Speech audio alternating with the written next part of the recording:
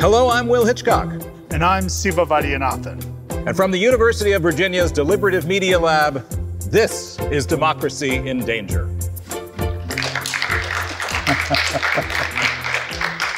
Well, a warm welcome to everyone in the audience here in person at UVA's Now Hall, and also to the hundreds who are joining us online today. We're going to play some sounds right now that are difficult to hear. Many of you will recognize these sounds. All of them are from the streets of Charlottesville in the summer of 2017. I'm a fascist myself, so I'm not really allying with them. I am. Something that unites us all is that we believe that white heritage and white culture is something that's vastly important and worth fighting for. One nation and immigration! I've never seen a side like this. We're currently winding through what I believe is a college campus somewhere in Charlottesville. Klan, Proud Boys, all mixing together and uniting. All it looks like we got to fight. How can you love God and hate other people? Hey, you can't. There was fighting all over the place, and officers just stood there and did nothing. Nothing. I got it on tape. Nothing. We got lots of tear gas in the air.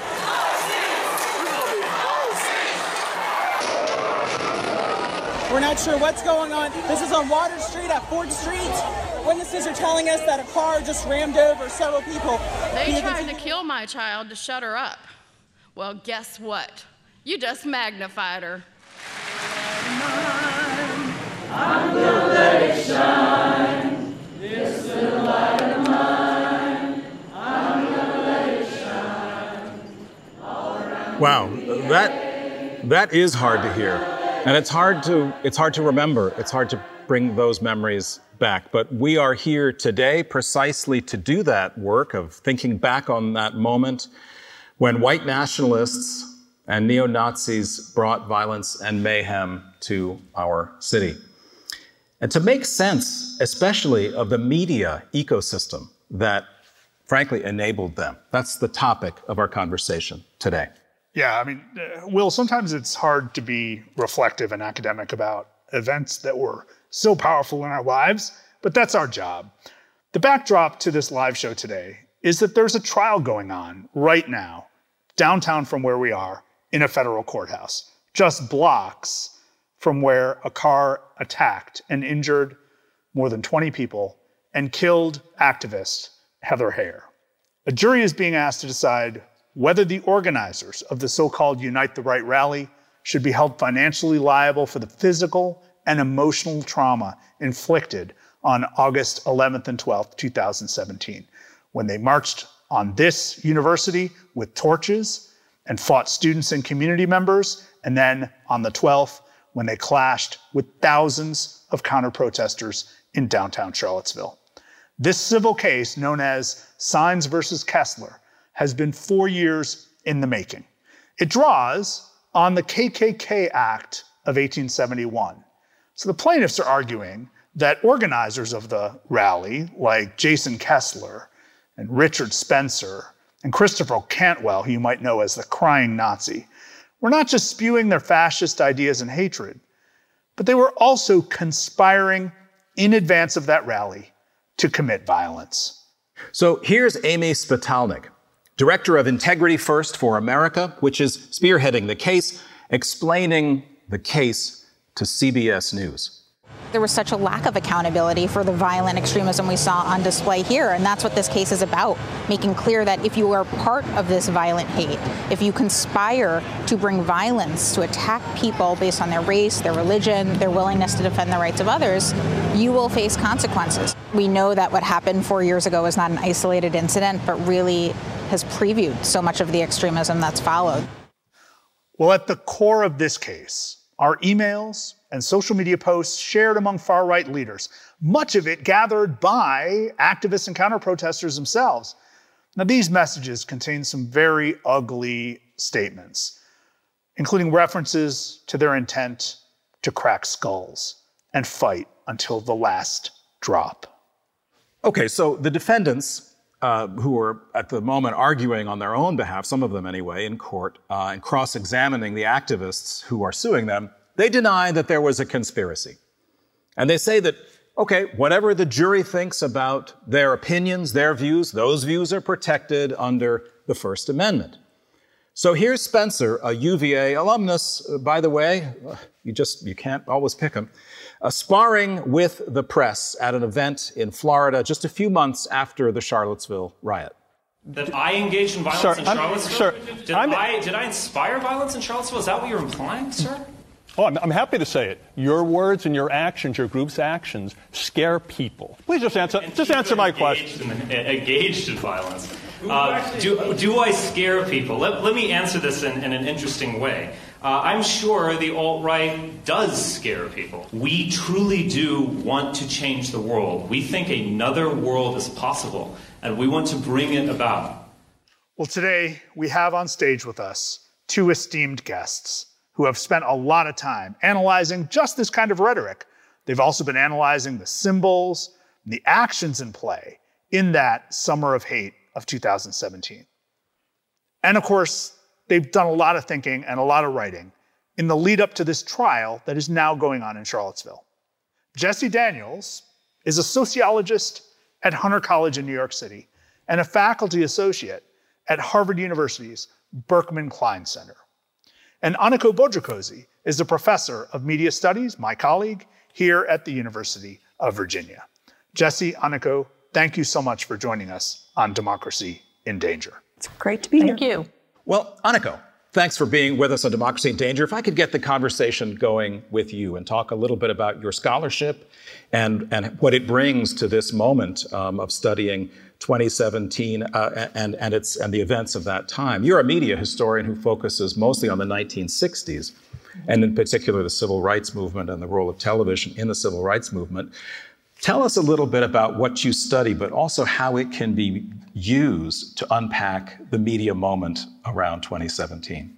As a scholar and a media historian, I typically don't get out of the 1960s, and never thought I would until what happened here. So I have studied the civil rights movement and the way that the civil rights movement used television, which was new media, in the 1960s, as a way to amplify its message and attempt to reach a national audience about issues around Jim Crow segregation, voter disenfranchisement in the South, basically make these national rather than regional issues. And the new medium of network television news was a particularly advantageous medium for this movement.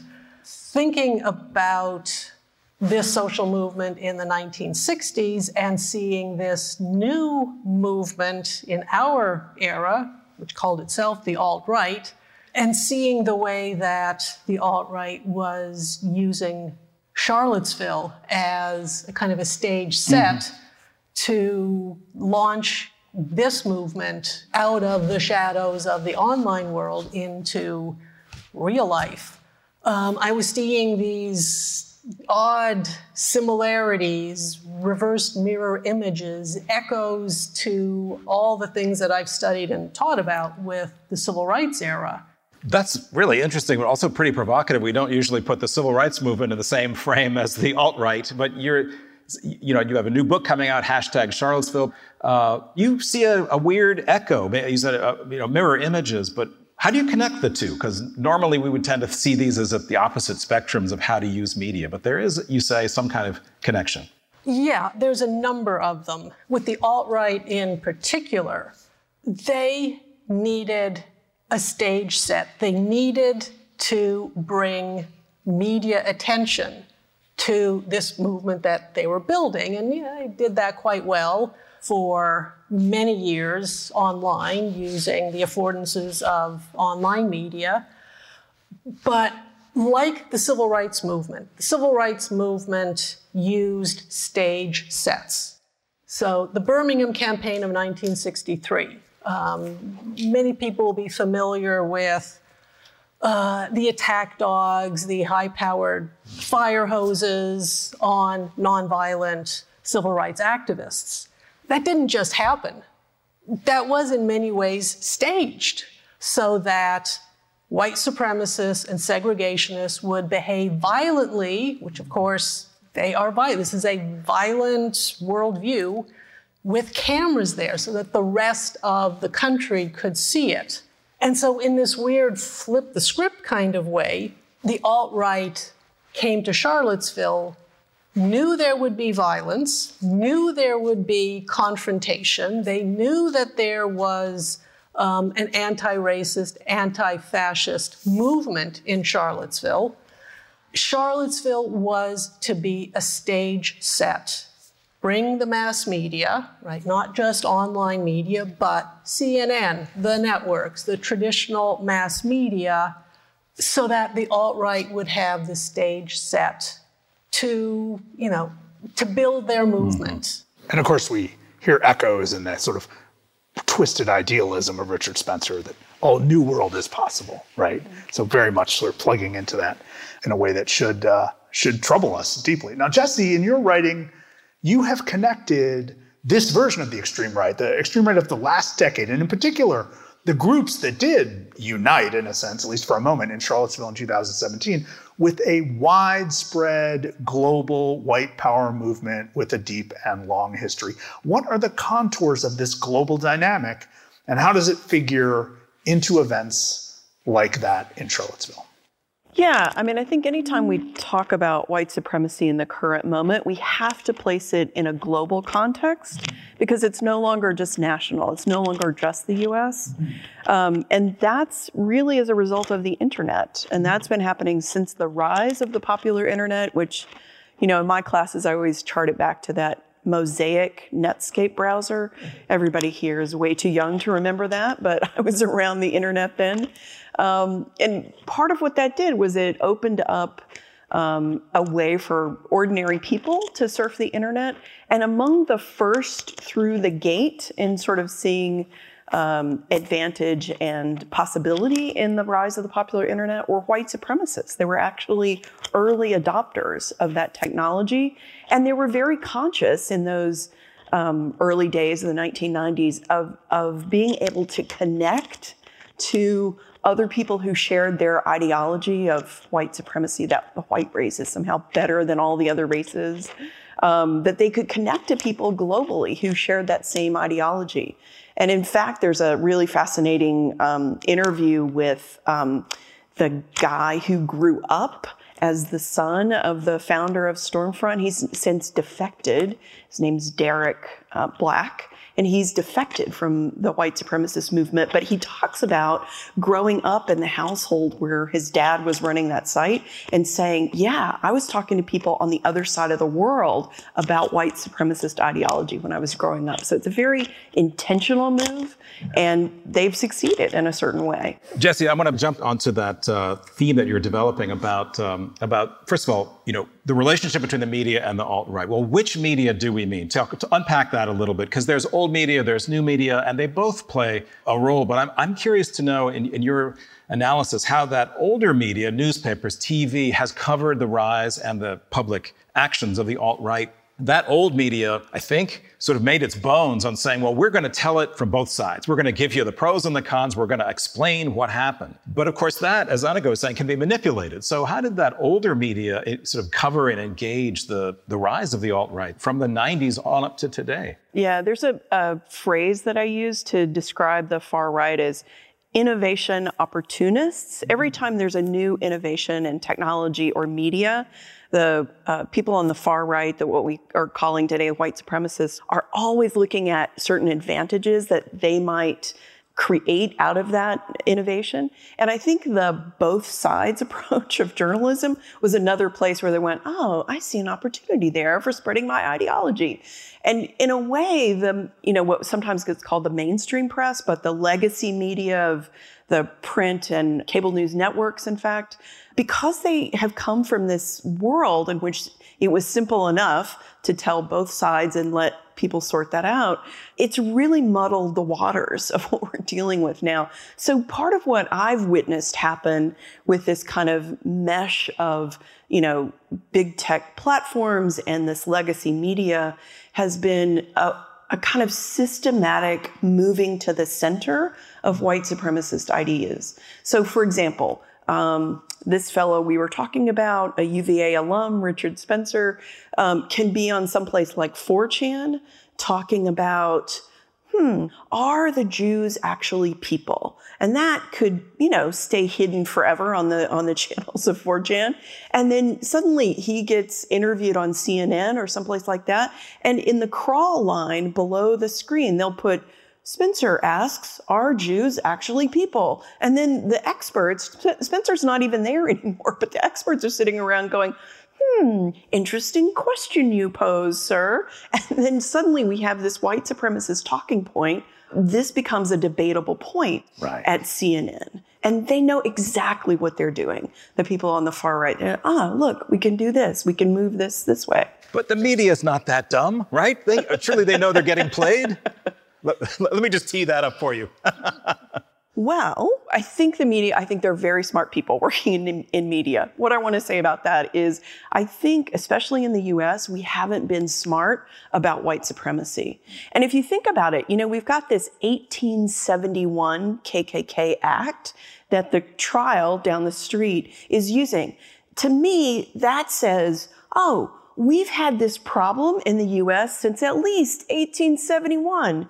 And yet, when we look at journalism, typically there aren't reporters that have a beat that's covering white supremacy. So every time it happens, like we have something that happened here in 2017, or we have, the massacre that happened in Christchurch, New Zealand in 2019, or, these different incidents, it's like, oh, my goodness, this is new. How could this possibly be happening now? And it's like, I don't know, 1871 KKK Act seems like we've had this problem for a while. Well, and the iconography isn't new either. So Aniko, you are a scholar of visual culture, television, right? So I love turning to you for questions about visuality and the power of images. And this is one of those moments. And you've dug deep into this. Talk a little bit, please, about the ways in which the groups that came to Charlottesville in 2017 chose particular symbols, clothing, images to push their message and connect with larger messages. Yeah, well, this is something, I actually have a photo. So describe the photo for those listening. This is an iconic photo of the Tiki Torch March, which happened the evening of August 11th, before the day of the Unite the Right rally.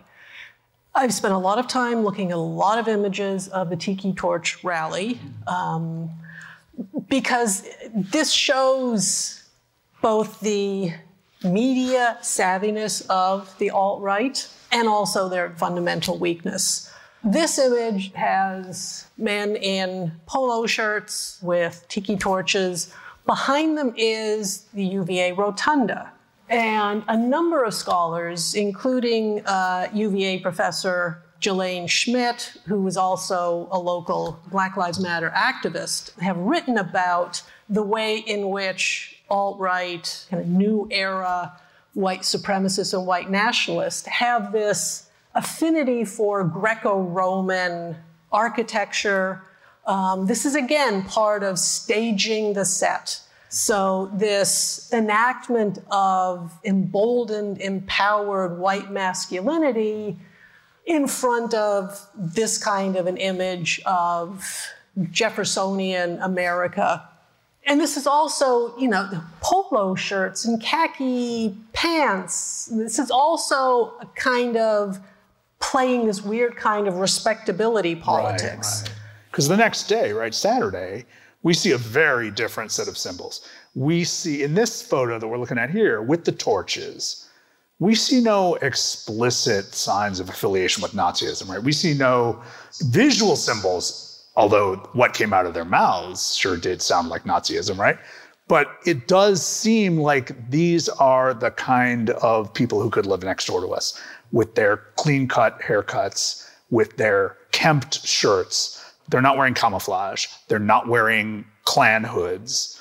They're not what we are used to seeing when we see extreme right protesters. In fact, they don't look like the people we saw a few weeks earlier here in Charlottesville, the earlier right-wing rallies that had occurred throughout the summer.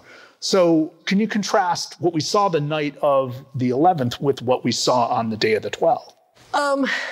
We see here at one level the alt-right succeeding, creating a media image, and there were 30 counter-protesters around the Jefferson statue in the front of the rotunda, including some of the Sines versus Kessler plaintiffs. As far as these guys were concerned, they won. We won the night, and assumed that would happen the next day. But the next day, of course, what happened in the streets of downtown Charlottesville was not kind of choreographed successfully the way that the Tiki Torch March was. So their symbols, their dress were much more sort of polyphonic, much more direct, not at all respectability culture. We saw no respectability culture on Saturday, No respectability culture at all. I mean, if you've looked at enough film and enough pictures of the Tiki Torch rally, yes, you will see a number of guys doing the Hitler salute, which alt-right folks called Roman salutes. But for the most part, the situation was more under control. And that, of course, was not the case on the streets on the 12th. On the other hand, had the counter-protesters not shown up in the huge force that they did, it's possible, even with the shields and the more explicitly Nazi kind of symbols, the alt-right could still have taken this as a kind of victory. But it's not what happened.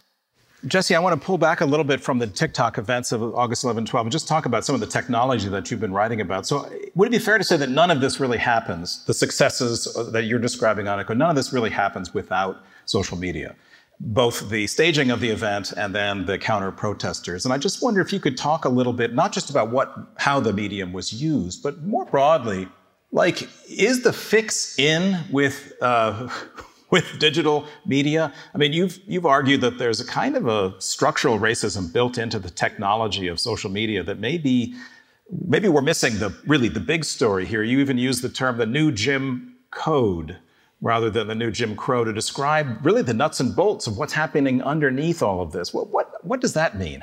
What should we know about that? Well, I should first give credit where credit's due. The new Jim Code is actually Ruha Benjamin's expression, and she uses that phrase in her terrific book, Race After Technology, which I recommend. And the work that Professor Benjamin has done, and also the work of Safiya Noble, her book's called Algorithms of Oppression, and they're really at the forefront of making this argument that race is built into the technology, that there are ways in which, for example, Safiya Noble in her work talks about search engines and sort of the ways that all of our collective racism gets transmogrified in a way into the search engine technology, so that, for example, when you put in Black girls are, the autocomplete suggestions from the search engine are actually quite racist. And it's not that there are racist coders sitting somewhere in Google headquarters coming up with the most racist thing they can think of to complete that sentence. It's pulling from all of us and what we type into search engines and then offering it as suggestions to the next people that come through. So in some ways, the platforms and the technologies are holding a mirror up to us as a society and saying, oh, look, here's how racist y'all really are. It's not a pretty picture, I have to say. One of the other things I talk about in my writing is about I believe it was Microsoft that came up with a bot, and they released it onto Twitter, and within 24 hours, that bot, because it was, motored by machine learning and AI, within 24 hours, it's spewing Nazi propaganda on Twitter, 24 hours. So that's what I mean because it's auto-learning what is on Twitter. It's like, this is what y'all seem to be doing on here. I'm going to just follow suit.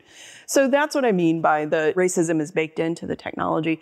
I think that the point I was making earlier about journalism also applies to these new media platforms, if we can call them new anymore, like Facebook and Twitter and that sort of thing, because they have been, as we've seen recently with this release of documents from Facebook, they are quite aware of how they're perceived out in the world, and they, especially by, conservative politicians, and they don't want to err on the side of kicking white supremacists and neo-Nazis off their platform because they're afraid it will offend some conservative politicians. And I just have to say, well, I think the conservative politicians are telling on themselves a little bit here. If they're going to try and defend white supremacists and neo-Nazis on these platforms, and kicking them off is going to somehow offend these conservative politicians. So, I think that there's a way in which both sides, we have to respect both sides. That argument has held sway in the big tech platform companies. And it's, I think it's an unfortunate misstep that they've made. There's not like a direct identifiable money flow within that rather complicated machine learning system, right? There is an outrage industry that you've written about, right? So explain how that connects to what we're talking about. Yeah, so part of how white supremacists have seen an opportunity in the innovation of social media is that these platforms and also the cable news stations, they solve for outrage. They make more money when people are outraged because then we log on to these platforms to share our outrage, or we dial up the cable news networks to, hear from our team on the outrage spectrum of the day. And so these, the platform companies and the network news companies, they make money when we're outraged by the events of the day. And that's part of how they're making money. But I also want to, point out that there are people with really deep pockets, deeper pockets than any of us will ever have, who are funding some of this. We have to look no further than people like Rebecca Mercer, right, who has spent tens of millions of dollars sort of fostering a far right in the United States. And we don't know, I'll just say this about the money on the far right. We don't really know where all of it is flowing to and from. And I think this is a very underreported part of the story. Like, one of the things I'm always struck by with those images of the tiki torches is, if you notice, they're all identical, which means they were bought at the same place from the same manufacturer. I want to see those receipts. Who paid for all those tiki torches? I think they're about, $15, $20 at one of your Home Depot type stores. Somebody laid out a credit card and said, I'll take, 400 or 500 of these, right? Where did that money come from? And we still are not getting that. So follow the money as usual is the. But can I just follow up with one question about the money issue? Because Facebook obviously is making enormous sums. So are many of the other digital platforms. But I can't tell if you think that they are neutral players, they're just sort of outrage pays, or if they really are actually creating an environment that will promote hate speech, essentially, while also making it difficult to fight against it in the same medium. Is it a neutral, let the games begin kind of attitude, or is it actually not a level playing field? Well, I think it's not a level playing field, but I think that the people who are running those platforms think that they have a level playing field. So, I think that's the distinction. And I think that there's also a way in which the people at the platform companies, like all of us who have grown up in American culture, are not practiced at understanding and noticing and working against white supremacy. I think that, one of the things I admire so much about Aniko is that this wasn't her area and this stuff happened in her backyard. And she's like, oh, we've got to pay attention to this. But I think that we kind of need that moment as a nation where we all go, oh, this is my problem. I see now. And we haven't been. And I think the tech companies are like, white supremacy, that doesn't look like my problem, but it absolutely is. Yeah. Aniko, let me come back to Charlottesville and locate this again back in August 11, and particularly August 12. So one of the arguments that we're going to hear in this trial is somehow that the counter-protesters were just as guilty for the things that went wrong on that day of August 12 as the protesters themselves.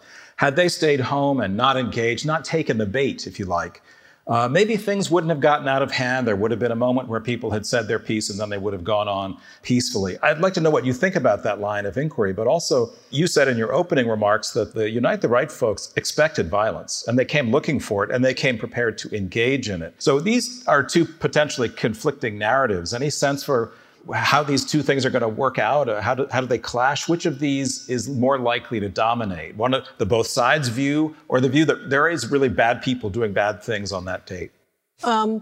I mean, it comes down to the philosophical question, do you allow white supremacists and neo-Nazis to claim space? And the activists in Charlottesville, and they were the ones who inspired me to come up and be on the streets and do my little bit, is you cannot allow white supremacists to command the space. Another famous image that got a lot of traction, which is the confrontation between the 30 students at the Jefferson statue who came to peacefully protest. So here, this is again the civil rights era narrative. We have nonviolent, anti-racist protesters surrounded by white supremacists. And what's interesting about this image is the counter-protesters are faced away from the tiki torch mob, and they are about to be attacked. And that image reminded me so much of this iconic image from the civil rights movement of the sit-in movement, where you've got the exact same dynamic. Nonviolent protesters just wanting to, integrate a lunch counter, surrounded by white supremacists who are attacking them. So similar kind of narrative, but it's the same kind of dynamic, right? You cannot let white supremacy stand. So the argument for staying home is unacceptable on moral grounds. Ceding the public sphere. Yeah. Yes, yeah. You don't cede the public sphere to Nazis and white supremacists. Well, I think that's really important because we do spend a lot of time focusing on the collection of journalists, collection of engineers who forged this field of images and reacted to these events, and we put a lot on them. But we are just as responsible for the health of our communities. And I say that as someone who made the wrong choice, stayed away. Jesse, we've reflected a lot on what happened here in Charlottesville in August of 2017. And of course, in our minds, as we're coming up on the 1-year anniversary of the invasion of our US Capitol on January 6th, it's easy to look at those two things as the most indicative and powerful and frightening moments in very recent US history. But of course, peppered in between those two events are a number of acts of white supremacist violence in Pittsburgh, in El Paso, in Kenosha, right? In all these places, I've probably forgotten 3 or 4 real serious right-wing brutality that has really shaken us to the point where the conversation cannot be what it was in the wake of Charlottesville in August 2017. Yet, we don't seem so shaken, right? When we talk about the events of January 6th, sometimes we try to frame it using the same moves that we did for Charlottesville 2017, and we seem to, as in Aniko's terms, be allowing the extreme right to shape our narrative. We're still reactive. What can we do about that? And is there any hope of deploying the tools like social media to help reshape the way we interpret these events and maybe anticipate them? Yeah, I mean, it's a complex set of questions that we're left with, right, in the face of this. I mean, I think that in a lot of ways, these questions are still being decided. And I'm paying attention to, for example, the case of Ashley Babbitt, who was one of the insurrectionists who was killed on January 6, 2021. And I think that the way that her narrative, the narrative of what happened to her, is being shaped is kind of this ongoing battle, really, over who gets to tell the story, who are the heroes, who are the villains of that moment.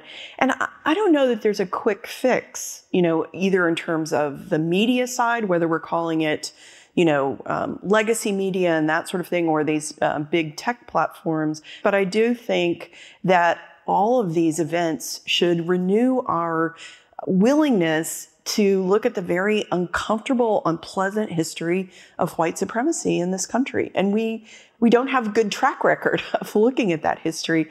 But I think that, people like Nicole Hannah-Jones and her wonderful 1619 Project are certainly giving us opportunities to think about that history and to reconsider it. And I think that we've got to do things to sort of shore up both journalism and education as institutions in the face of these threats. And in both those things, we've got to acknowledge the power that this set of ideas called white supremacy has had on our, on the history of the nation and on the present moment. We've got to get smarter about thinking about white supremacy and talking about it in this new media moment that we're in.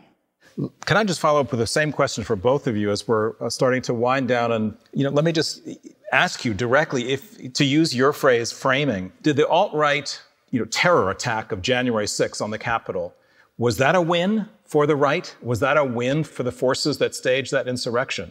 Now, again, I'm asking you as scholars of that event, obviously they wanted a very specific political outcome. I think they wanted they said they wanted the election to be overturned and they wanted Donald Trump to remain president. They didn't get that. But did they win anything else? Or do you think the media, in the distance between August of 2017 and January of 2021, had learned something and maybe the coverage was different? That's an interesting experiment. Maybe nothing had changed. How do you read it? Win or lose for the far right? I thought a lot about this. And again, I come from the perspective of looking at the media coverage. Now, of course, there were no counter-protesters, so you don't have countering images. What worries me is the kind of images that we have seen over and over again, that have become some of the iconic images of January 6th. One being, a insurrectionist lounging at Nancy Pelosi's desk. And you've seen, the QAnon shaman over and over again. These are images, again, of emboldened masculinity. We even have the Greco-Roman imagery with the Capitol, with all these insurrectionists in the front. So, in the media battle of images, this at least is winning one battle. And that worries me because this is, one of the things that the alt-right here in Charlottesville had wanted to do with the Tiki Torch rally and then with the Unite the Right rally the next day is to create this movement that other, potentially like-minded, mostly men, white men would want to join. And there's a way in which, on the one hand, the QAnon shaman looks ridiculous, just like tiki torch, Polynesian backyard barbecue, tiki torch, marchers look ridiculous. But on the other hand, these are images of white male power. And that is distressing. Sounds like a win. Jesse, how do you see it? Yeah, I mean, to me, it's much more undecided, and this battle, I think, is still happening. I think that we have such a short memory in this country that it's going to be determined, I think, still in the months to come, how we think about these events in a particular kind of way. And I think part of that is going to depend on whether any of these people will be held accountable. I think that's the other piece. It's not only the media images, it's are there any consequences for these people? And so far, not so much. But these images can be read in different ways by different people, right? So some people will read them and be shocked. What? There's a QAnon shaman standing in the well of the Senate or in Mike Pence's chair, but others will say, awesome. Victory, sign me up. So it really depends on what frame you bring to this, to the publicity. Well, sure, absolutely. I don't disagree with that, but I'm saying that the frame's going to have teeth if somebody is held accountable, right? It's like, oh, look at you. You're kind of looking like an idiot here, and then you got arrested and had to pay a huge fine, right? So that's going to change the meaning of these images, I think, if there are real consequences, but I'm not optimistic. And this, I think, brings us back to Sines versus Kessler. There is a reason that this trial is happening. It's because of the counter-protesters. It's because of the movement that was built here in Charlottesville. The plaintiffs that are sitting in that courtroom and are having to face questioning from Richard Spencer and the Crying Nazi and the other lawyers of these Unite the Right organizers. It's their courage first to have come out and stood against these white supremacists in the summer of 2017, and their courage now to face them in court. And there are also court cases going on and all kinds of legal hazard for these guys who were part of the insurrection. And that's encouraging, but if they do not suffer major legal consequences, that's a loss for the anti-white supremacy cause. Well, I'm a student of World War II, and the great moment that we still look to, even though it was not exactly by the book jurisprudence, was the Nuremberg Tribunal, where you said, well, it is going to be post facto justice, and it's not going to be perfect, and we're going to shine a light on the ways in which it's not working, but we're going to have a trial anyway, and there are going to be consequences. And I mean, there does come a moment when you have to say, this may not be perfect, but we have to get a result. Well, look, questions from the audience, would be happy to take them right now. We do have some coming in online. Siva, do you want to? Well, we have a question. Could you go to the microphone, please? Thank you so much. So my name's Catherine. In terms of the last point that was being made about accountability for these folks, they're seem to be gaining some traction in not even recognizing the rule of law and our institutions. So these folks get jailed, they get fined, and they are being portrayed as martyrs, as heroes. And to wit, Stephen Bannon refusing the subpoena. So just beginning to not recognize the structures that we have to try to hold people accountable. And I think that's really worrisome. Jesse, any thoughts about accountability and institutions? Because one of the things we have here, of course, in the photos of January 6th is a direct assault on an institution. So yes, there is the iconography of the Greco-Roman, you might even call it kitsch, 19th century kitsch. But more than that, this is the core institution of American democracy, and it is being directly attacked, violently attacked. So, and this follows years of other forms of attack on institutions. What do you think about the way the rule of law plays into this? Well, I think it's important, right? I think it's important that these people be held to account. And I think Catherine is absolutely right that there's a way in which the institutions themselves are corroding and crumbling under the weight of it. But I want to actually just sort of use this opportunity to shine a light on what we're talking about here, right? The podcast has the name democracy in it. And I want to just suggest that we're not only talking about democracy, we're talking about a very specific kind of democracy, a multiracial democracy. That's the American experiment. And we still don't know yet if we can do it, So I feel like each one of these, are we going to hold these people accountable? Is that questioning it? Going to have a multiracial democracy, or are we going to have apartheid? And to me, it's like a day-to-day question. And we're going through that every single day. It's like, what's the answer going to be today? Sir. Hi there, my name is Justin. Thank you very much for this illuminating discussion. Concerning the unlevel playing field of social media, what role should the federal government play in solving the problem, as in the debate over Section 230? Should this be tackled by activists and CEOs or by legislators? Surely the CEOs, we should let them run it, right? Yeah, Jesse, what do you think? What do you think? Yeah, I think the CEOs' time to solve this problem is up. They have demonstrated that they are not up to the task of regulating themselves. So I think now it's going to be over to legislators. I don't think that's a perfect solution, but time has come.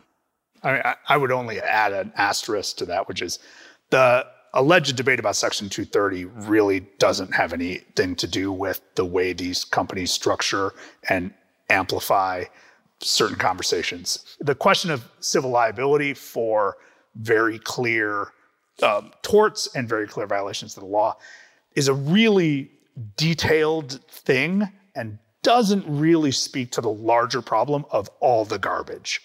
I think these two conversations have been conflated in a really unhelpful way.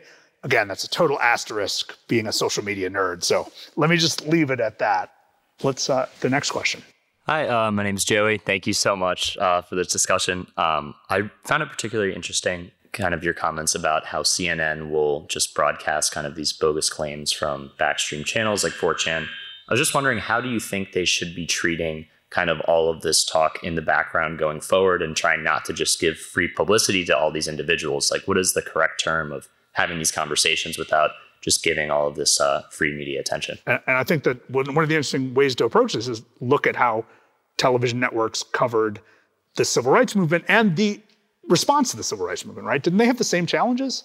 Yes. I mean, what we had in the 60s and we had until the Reagan administration got rid of it is something called the Fairness Doctrine, in which broadcasters, because they're using public airwaves, had to provide voices from different sides of a controversial issue. That actually made it difficult for particularly network news who did not actually want to give platforms to segregationists and found ways around it to kind of look for more moderate voices. So yeah, there's this issue of not wanting to give white supremacists a platform. And, you know, I recently was debating this issue with my students about, well, we've seen the media environment that we've gotten with the repeal of the Fairness Doctrine in 1987, flourishing of, you know, far-right radio programmings, and, you know, everything that we've seen with Fox News, One America News, and all the rest of it. And, you know, that principle of the public interest. It helped to prevent broadcasters in the broadcast era from only emphasizing their bottom line. Now, clearly, Facebook, it's all about the bottom line. And so just the concept of public interest doesn't seem to exist in any form. And so, again, as someone who studies broadcast history, I kind of wonder, is there some room to relook at the way that broadcasting was regulated? So let's go to another guest here live in our audience with a question. Yeah, I'm Jeremy. Thank you guys for being here. Is it fair to continue to call this the alt-right or the far-right? Because it seems like a lot of the Jews will not replace us, great replacement theory stuff. I could turn on Fox and from 8 p.m. to 11 p.m., that's what they're talking about. Yeah, thank you, Jeremy, for that question. Welcome to my world, because this is part of what I have been trying to figure out terminology around this for a long time. So let me expand a little bit. When I started doing this work in the late 1980s, early 1990s, white supremacist groups, I studied them in broadsheet printed newsletters, and I compared what was in those newsletters. I had gotten them from the Southern Poverty Law Center Klanwatch archive. And part of what I was doing was like, oh, if you look at this extremist rhetoric, it's actually quite similar to this mainstream political rhetoric. And I pulled out Pat Buchanan, who's Republican, gave a speech at the RNC, who Molly Ivins said it sounded better in the original German. And they're kind of saying the same thing. So I made this argument that the far-right extremist rhetoric and the mainstream were actually quite similar. I don't know how to talk about it now, frankly, because that used to be this Venn diagram with a little bit overlapping in the middle, and now those two circles have just crawled on top of each other. And I don't know what to call the extreme and the mainstream anymore. So I'm still working that out. Thank you for your question. Let me jump in with our last question. This one comes online. Jesse, I'll throw it over to you. It comes from Lisa. She asks, you've talked about the role of social media and television, but what about the role of radio in setting the stage for August 17 and internet radio in particular? Why does the far right seem to exert more influence through radio broadcasts than the left? I guess we ought to throw in podcasts too, because as we know, second only to Democracy in Danger, for popularity, there are some shock jocks on podcasts as well. But what about is radio just part of the ecosystem, or does it have a distinctive place or role? Yeah, I mean, I think that radio and podcasting has certainly played a role in the rise of the far right. I mean, I think part of what's happened is there have been longer drive times across the United States. And if we look at that since the 1950s or 60s, they've just increased exponentially, the drive times getting to and from work. And so if you're talking about somebody who has a 90-minute commute each way every day, then they want a lot of audio content to get them through that. And innovation opportunists, people on the far right, here's an opportunity, and they plug that. Well, Jessie Daniels and Aniko Bourgeois, thank you so much for joining us on this live recording of Democracy in Danger.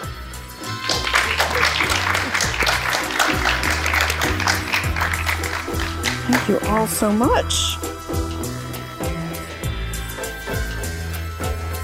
Aniko Bourgeois is a media studies professor here at the University of Virginia. She specializes in the history of social change movements.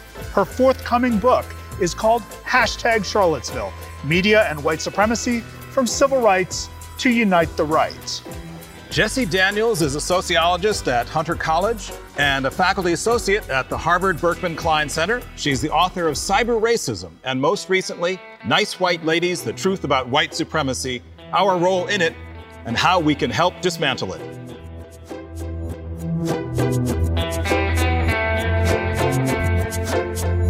That's all we have for this live taping of Democracy in Danger. Be sure to catch the rest of our new series this month on perilous hotspots all around the world. Spread the word and let us know what you think of the show. Tag us on Twitter at D&D Podcast. That's D-I-N-D Podcast. And do your part to influence the narrative and save democracy. Share our episodes on social media. It's that easy. There is a lot more to read about all this and a lot more to see on our webpage. That's dindanger.org. Democracy in Danger is produced by Robert Armengol with help from Jennifer Ludovici. Sydney Halliman edits the show. Our interns are Denzel Mitchell, Jane Frankel, and Ellie Bashkow. Special thanks to Sarah Ross, Sayan Banerjee, and David Botnick. Support comes from the University of Virginia's Democracy Initiative and from the College of Arts and Sciences. The show is a project of UVA's Deliberative Media Lab. We're distributed by the Virginia Audio Collective of WTJU Radio in Charlottesville. I'm Will Hitchcock. And I'm Siva Vaidyanathan. Until next time.